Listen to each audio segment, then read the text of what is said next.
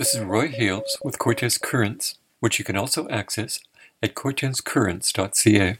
At their February 9th meeting, the SRD board voted against setting aside $50,000 to support community climate action planning initiatives.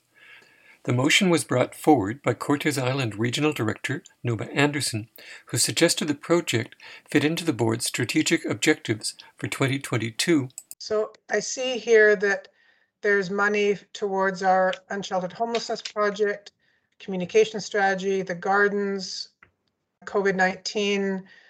But when I compare the budget commentary and service goals here to our strategic priorities, this was the one that really stood out to me as a strategic priority that could be very specifically budgeted and resourced for in support of existing initiatives that are happening in our communities, either that are undertaken by a municipality or a social profit sector or some combination thereof, that are struggling to find funds to do these climate action plans. And if we were able to put aside a very modest amount for a regional district of our size, that communities could reach out to the regional district for some collaborative matching funds to support their already ongoing work, I think that would be a very small way of leveraging excellent work that's already underway.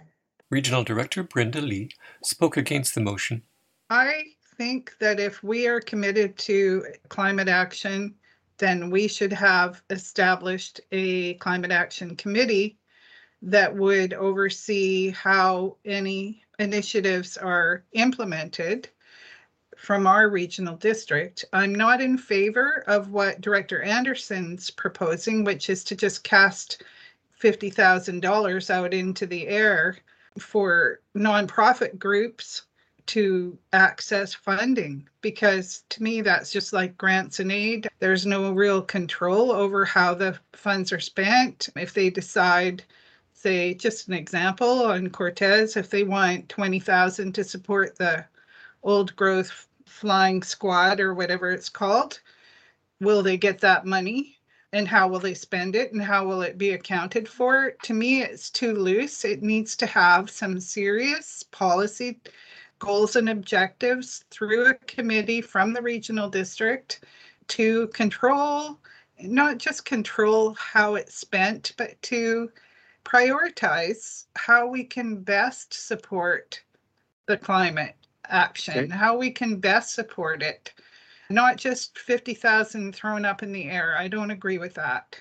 Since they started holding meetings online, the board found that the quickest method of tallying votes is to start by counting the people who are opposed.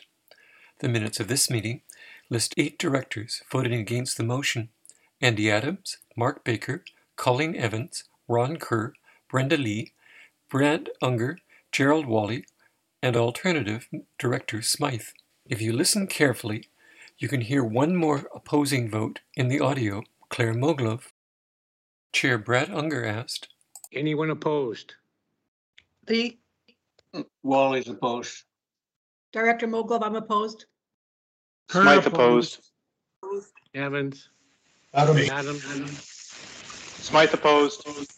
Baker's opposed. Baker's opposed. Hunger's opposed. That leaves 5 directors who were presumably in favor of the motion: Anderson, Jim Abram, who seconded the motion, Julie Colburn, Martin Davis, and Kevin Jules. The motion was defeated by a 9-5 vote. This is Roy Hales with Cortes Currents. Goodbye.